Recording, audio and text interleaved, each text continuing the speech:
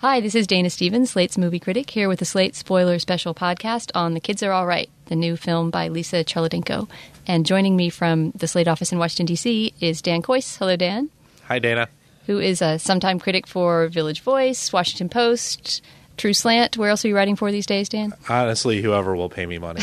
Yeah, you're just out there on the street corner waving a pen and paper. I'm a writing mercenary, out for hire to the highest bidder. Well, today we've got you, which is very, very nice. And we actually convoked this emergency spoiler. We weren't going to spoil this movie.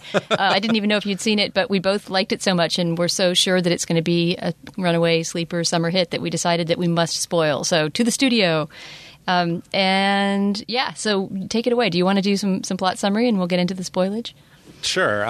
The Kids Are All Right is the third film from Lisa Cholodenko, who previously directed High Art and Laurel Canyon. And it's the story of a family, of a not really all that uncommon family, although I think obviously to some minds there might be things that are weird about it. But it's a pair of lesbian parents, longtime partners, played by Julianne Moore and Annette Bening, and their two children who were conceived via sperm donor. One born to one mother, one born to the other. And they're now teenagers. One's just their older daughter, played by Mia Wasikowska. Is that how you pronounce her name? Wasikowska, I think. Wasikowska. I think you're having an extra K in there. I think it's Wasikowska. Played by Alice in Wonderland. Right. Has just graduated from high school, and their younger son is in high school. And together, their two children hatch a plan without the mom's knowledge to find the sperm donor who was both of theirs father. Which is extremely easy in this movie. I would be curious with stories of people who've done this in real life if most people had it that easy. They make it look like they basically just called the sperm bank and got the number and called the guy. I feel like as long as you go through a reputable sperm donor, which the lifestyle of their two moms suggests they certainly would have done, I don't know that there's any reason it should be so hard. I mean, as long as you're 18, as the daughter is, and as long as the donor did not sign any paperwork saying I absolutely do not want my name revealed under any circumstances, I think it maybe could be that easy. So they find him, and he's sort of a Lothario hippie man of the land / restaurant owner in L.A. where this movie is set, who played by Mark Ruffalo. As you note in your review wonderfully, he's just Ruffaloing around in this movie. That's right. If you like your Ruffalo, there's just a hearty dose of classic Ruffalo in this movie. Right. It's like a Ruffalo stampede. That was poor, very poor. Thank you. And he, in the beginning, is delighted to meet his new children. I mean, sort of weirded out, and it's clear that the possible consequences of sperm donation never really dawned on him. But he's happy to meet them and happy to bond with them. But, of course, the introduction of Mark Ruffalo into this very comfortable, if sometimes tense, nuclear family introduces a foreign element that makes everything go a little bit haywire. And the movie is the story of what happens when everyone suddenly has this new thing coming into their life just at this moment of the family being on the cusp of change. And so up to there, that's what we could actually say in a review, right? So things start to change when he enters into the family. But since this is a spoiler and not a review, and by the way, let's throw in our spoiler warning here. Don't listen any further if you don't want to hear what happens in the movie, because that's what we're about. So one of the complications that occurs is that Julianne Moore's character, Jules, who's sort of an aspiring landscape gardener, although she hasn't really gotten it together to start her business yet. We should also mention... Go ahead. Yeah, I'm sorry. She seems to be an aspiring landscape gardener, but really actually kind of an accomplished fuck-up. Right, yeah, and that's gotten across, I think, really, really well and really subtly in the movie. I mean, there's not any moment where, we see a flashback of her last 20 years raising these kids or whatever, but you sort of get the sense that she's been... she's sort of trying to start this business because the kids are growing up and starting to move out of the house. Her partner, Annette Bening, is the successful doctor. I think she's supposed to be an OBGYN based on the little glimpse that you get of her job. And you see that she's sort of, she's the breadwinner and the one who's got it together, and that she sort of lords that over her partner a little bit too. So Julianne Moore has this aspiring landscape design business, and she agrees to landscape Mark Ruffalo's yard, which Nick, the Annette Bening character, is not happy about at all. And in the process of landscaping his yard, she begins this affair completely unexpectedly to me. I hadn't seen any previews or anything that, she suddenly starts this straight affair with this somewhat younger man. Right. And part of the dynamic between the two, between Nick and Jules, has been from the beginning that Nick is a lot more suspicious of the father's reentry into their kid's life. And Jules has been a little bit more welcoming from the beginning, partially because she does seem a little bit at sea, and the opportunity that he presents her to work on her garden, though she's a little nervous about it, is an opportunity that she certainly feels she needs to sort of make something out of this new stage of her life. And so it's a betrayal in a couple of ways. I mean, when she begins sleeping with him, obviously it's a betrayal of their marriage, of their relationship, but also it's a betrayal in that she's cementing a relationship with this guy, Paul, that Nick already doesn't trust and already feels concerned about his entry into that family unit. And so in a number of wonderful twists that the movie takes, there's, after this affair has been going on for a little while and Jules and Paul don't really know exactly what to do with it, and Paul's really starting to fall for her, there's a dinner, a celebratory dinner, in which Nick really attempts to make her peace with Paul. And in fact, they bond during this dinner over their love of Joni Mitchell, which leads to really a truly wonderful scene. And I guess I would have to say probably the centerpiece of the movie, which is Annette Bening as Nick singing. What song is it? It's All I Want. It's the first song off the album Blue. Mm-hmm. Which he finds in his record collection, and they start talking about it. Right, and they bond over Joni and how much they love Joni, and it's clear that... and they've named their daughter after Joni Mitchell, right? Right. Mia Wasikowska's character is named Joni. And so Annette, in the middle of a sort of wine-soaked dinner, just starts singing Joni, and as you note in your review, it starts out as embarrassing and then becomes sort of transporting as her children see sort of a glimpse of the younger woman who one of their moms once was. And as we see, because we know that this situation cannot remain as it is forever, we see maybe the last glimpse of her before she realizes the betrayal that her partner has put her through. Yeah, that's a really, really masterful scene in so many ways, the a cappella Joni Mitchell singing scene, because it starts off and you think you know what kind of scene it is. I mean, I can't think of any other examples right now, but there's plenty of movies in which a tipsy person busts into an a cappella rendition of something and embarrasses a social occasion with it, right? Can you think of any off cuff? I can't really think of any. I mean, I assume that basically every movie that Will Ferrell's ever been in. Right, that's true. It's usually a guy, right? It's usually a guy for one thing. So you think that what the scene is going to be about is sort of, oh no, she's embarrassing herself, and how is she going to be saved from embarrassing herself? But then she kind of keeps going through it, and you see actually the strength of her character and the fact that she sort of knows she's embarrassing herself and doesn't care. And it's the first time she's reaching out to this guy, the father of her children that she's been cutting off this whole time, and the two of them bond through this song. But then it goes on a little bit too long and it starts to be uncomfortable again. It's just really terrifically handled by both the director and by Annette Bening, who I think in a movie that's uniformly strong cast, I think Annette Bening is the standout. Would you agree? I would also. I mean, everyone in this cast is really pretty fantastic. But yes, this is the kind of performance. I mean, Annette Bening isn't in that many movies anymore anyways, but certainly this is the kind of performance that you've known all along she had in her, and it's earthy and really funny and really very heartfelt, and she's the center of this family. Obviously, I mean, she's the breadwinner of the family, and she's sort of the brittle heart of it. And one of the things I really loved about her performance and about that scene is the way it serves as a microcosm for what is right and wrong with this family in general, which is that they're a family of real over-communicators. It's a family in which no hurt or slight can be left untouched or unaddressed, and in which nothing is out of bounds for discussion, no matter how uncomfortable it makes their children or each other. There's a great scene when the moms get convinced that their son is gay, and so they try and have a sit down with him about it, and he may or may not be gay, but he certainly doesn't want to talk about it right now. But they push onwards and through, and everything is like that in this family.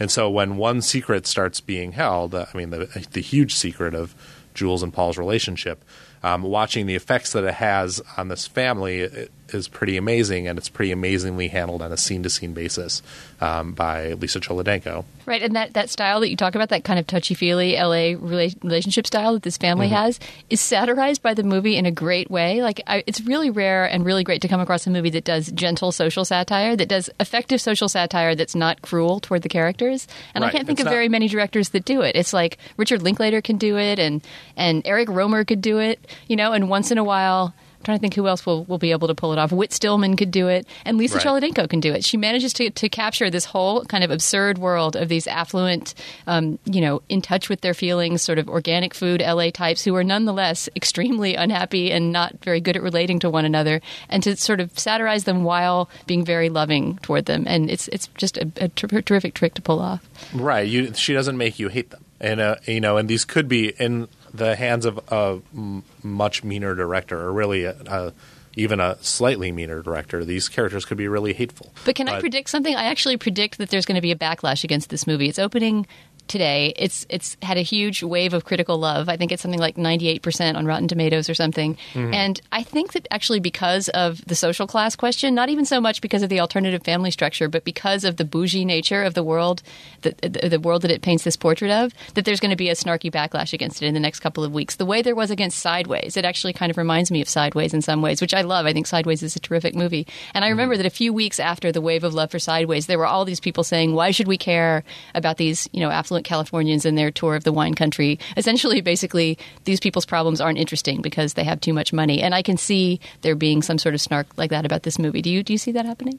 I definitely see it happening, but it's interesting that you would compare it to Sideways, because I would place Lisa Cholodenko and Alexander Payne at almost exact opposite ends of the empathy spectrum for their characters. There's never been an Alexander Payne movie where I felt like he had nearly the level of affection for his characters that Lisa Cholodenko obviously has. Okay, yeah, he's a meaner satirist, I think, but I do see a gentle edge to his social satire, especially in Sideways. I think that's one of his least cruel movies. You're right that he's got a little bit more of a knife's edge than Lisa Cholodenko, but he's not like a Coen brother or somebody who's just like waiting in the wings to come out and stab you. That's true, and I agree with you that I think that there will be some level of backlash against this movie, but I think that it might be minimal only because this movie is so really unbelievably lovable.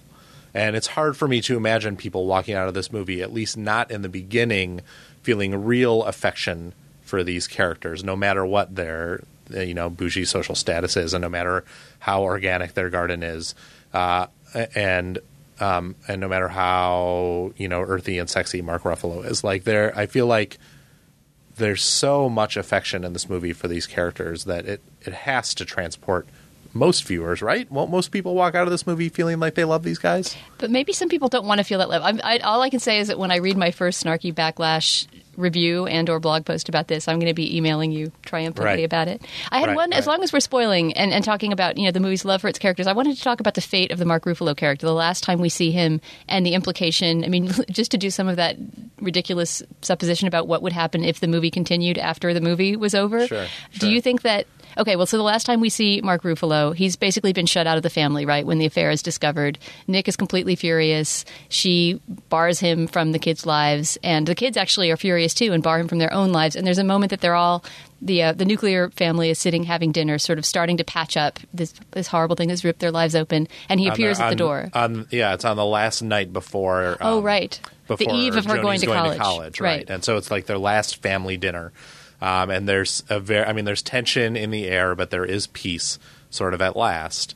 And into this peaceful last dinner comes Mark Ruffalo, comes Paul, trying to make things right. Fairly honestly, you certainly seem to make things right. He feels terrible about what he's done. He really has surprised himself with how much his relationship with Joni and Laser, the two kids, has meant to him. And so he's trying to make amends, but at the same time, he's making amends really at the absolute worst possible moment he could. It's much too soon. It's Joni's last night at home. No one's ready for him to be there. And so he shows up on the front porch, and I think it's Joni answers the door, right? Yeah, she's the first one, too. Right. And he stammers out a few apologies, and she gives him the cold shoulder, and Nick and Jules send him away. And so the last we see of him is through the window, right? Just sort of looking sadly in at the family. Right. And the last thing that Nick, Annette Bening's character, says to him is really cold. She just says something about get your own fucking family or something, and basically slams the door in his face. And the last we see of him is, just looking like a sad little fluffy Ruffalo puppy standing on the steps. And I really felt for him at that moment, and I just couldn't decide to what extent the movie agreed with Nick and thought, this guy really needs to stay the hell away. And there's a little bit of a tentative possibility in the young girl and Joni's interaction with him that they might see each other. He says, well, can I ever be part of your life again? She says, I don't know. And it's sort of left hanging there. And at the end of the movie, we can also spoil what happens at the very end of the movie, but I couldn't help but wish that Mark Ruffalo in The Kids Are All Right Too would get to come back and be some part of the kids' lives. Because for all of his fucking up, he did seem like kind of a great character and kind of a cool sperm donor dad to have. Yeah. Well, yeah, and The Kids Are All Right Too, the college years, I imagine he heads over to Stanford and does become part of Joni's life again. I viewed the movie as, part of what the movie is about, at least that last act of the movie, is people finding ways to forgive each other for unforgivable things, right? And so, the movie ends with certainly a level of rapprochement and peace between Jules and Nick as they drop Joni off at college. And a scene, may I point out, the second movie this summer to make me cry, in a scene in which a kid is leaving for college after Toy Story 3. Guy, and you've got, 12 years to go before that actually happens? Yeah, you're right. I'm going to be practicing. You got a lot of crying ahead of you, Dana. Yeah, but there's a really wonderful single shot where both the moms hug the daughter at the same time, and we kind of know everything that's gone into this moment and what a hard last few months they've had. But that moment really transcends the story of this movie. It's sort of just any two parents saying goodbye to their kid as they go away for the first time to begin their adult life, and I was just overwhelmed. I thought it was just so crushing. Right. So in general, to me, the overarching the emotional aesthetic of this movie is one of forgiveness for the unforgivable. And so to my mind, this is certainly not the last time that Paul is going to be in their lives. And I think that the idea I got was that there was a messy future ahead of them, but that he was part of that future. Right. Is that Nick would gently ease the pedal off her anger, and the kids would ease the pedal off theirs, and that as hard as it may be, they would find a way to include him for that very reason. Because I think in the end, they all see that for all his fuck-ups, he's as nice a guy as they are. He's no more fucked up than Jules is, and they're fucked up in similar ways, and that there's a place for him in their lives. And, it's interesting, what you mentioned about that last scene and how it sort of transcends the movie and how it could be any two parents reminds me that, through this whole entire conversation, we've made no really specific references at all to the fact that it's a lesbian couple raising these kids. And so the universality of this story is commendable and interesting, but do you think that people will get on this movie simply for it not being political enough, for it not taking a stand really in any way, or do you view that as one of the movie's strengths? I don't know. I'm curious to see which way that goes. And it is true. It is odd that we have barely mentioned the fact that it's two women bringing up kids. I think that is, for me, an argument in favor of the movie in that it's not a social issues movie. I think it's a movie that you walk out of thinking about these characters and this family and not, gee, what does it mean to be a donor child or to be brought up by two moms? Although that does come up explicitly at several points in the movie. And at one point, Joni, when she's drunk and angry at her moms, accuses them of trying to bring her up as the perfect, overachieving, trophy child so that they can prove that gay parenting works or something like that. Right, so, right. I think that if you did grow up in an alternative structured family, you might be extra involved and extra interested in this movie. But I think people who think that they don't want to go to it because they're not interested in a preachy movie about alternative families should really go ahead and buy their ticket. Right, because there's zero preaching in this movie. Other than if anything, in fact, I think the people that might be most offended by it, and maybe this is what you were pointing at a second ago, might be activist gay families who feel like, wait a minute, we want a positive portrait to be drawn. This isn't such a positive portrait of a family, gay or otherwise. It's, as you say, a pretty messed up family. It's also not particularly preachy in terms of homosexual relationships, because there's a heterosexual relationship in the middle of it, right? People might be upset by the fact that this woman has an affair with a straight guy. Right. Well, as with all of Lisa Cholodenko's movies, this is a movie that, among other things, is about the fluidity of desire, and about how people are attracted to the people they are attracted to, not necessarily to men or women all at once or all to the exception of the other. That's true. All her movies do have that in common. I think this is the best of her movies by far, if only for the simple reason that every actor in this movie is really good. And I think both of her first two movies have a weak spot in a major character who's played by an uninteresting actor, Radha Mitchell in the first one and Kate Beckinsale in the second. But that's a whole other spoiler. Right. And, we were talking about this a little before we started recording that, one thing that Lisa Cholodenko does really well and that we haven't really touched on at all in this discussion is sex scenes. And I noticed in this movie, the sex scenes are extremely sexy in this movie. I think Julianne Moore is incapable of being unsexy, as is probably Mark Ruffalo. But the scenes are also played for comedy in a lot of ways. I mean, they have smash cuts for the purposes of comedy. Julianne Moore is extremely uninhibited in her comedic physicality in those sex scenes, which to me is like sort of the way you can tell that Lisa Cholodenko has made like a straight comedy. Aside from a happy ending or the jokes or whatever, it because her sex scenes are funny instead of like super serious the way You're they right. have. And the movie actually opens on a funny sex scene between the two women, which is just basically a sort of parody of married sex where neither of the two people can really get into it because they've had sex too many times. Right. So they're watching this male gay porn movie to try to get into it, and their kids over here. It's just this kind of ridiculous sex farce scene that opens the movie that kind of loosens up the viewer from step one. Right. So overall, yes, I agree with you. This is Lisa Cholodenko's best movie. I also think it's one of the best movies of the year so far. It's extremely funny and heartfelt, and though obviously this is a fucked up family, they're an extremely recognizably fucked up family, and one that at the end I felt really a great deal of affection for. And I guess in a way, for those who are worried that this movie does not make enough of a statement, obviously making a movie about a totally dysfunctional yet totally lovable and in the end totally recognizable gay family it's still in these days in Hollywood is still a bit of a political statement. And from that standpoint, the movie certainly is not apolitical. It just isn't preachy in a way that I think people might be worried about. All right. Well, Dan, it's nice to have a rave, right? It's nice to spoil a movie that we both just pretty much unreservedly loved for a change, I know. Right? I know. I guess we did have Toy Story 3 recently, so we've had a couple this summer.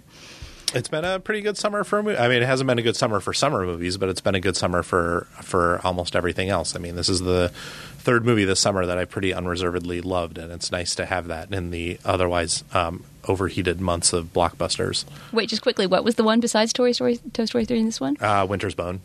Ah, right. Oh, Winter's Bone. All right, that's another whole conversation. That is. We'll get into that at the end of the year. Okay, Dan, thanks a lot for joining me for this Slate Spoiler Special. My pleasure. Our producer is Krishnan Vasudevan. The executive producer of Slate Podcast is Andy Bowers.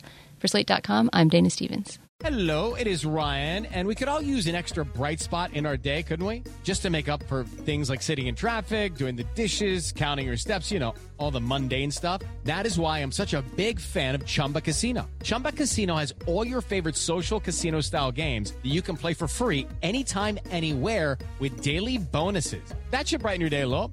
Actually, a lot. So sign up now at ChumbaCasino.com. That's ChumbaCasino.com. No purchase necessary. VGW Group. Void where prohibited by law. See terms and conditions. 18+.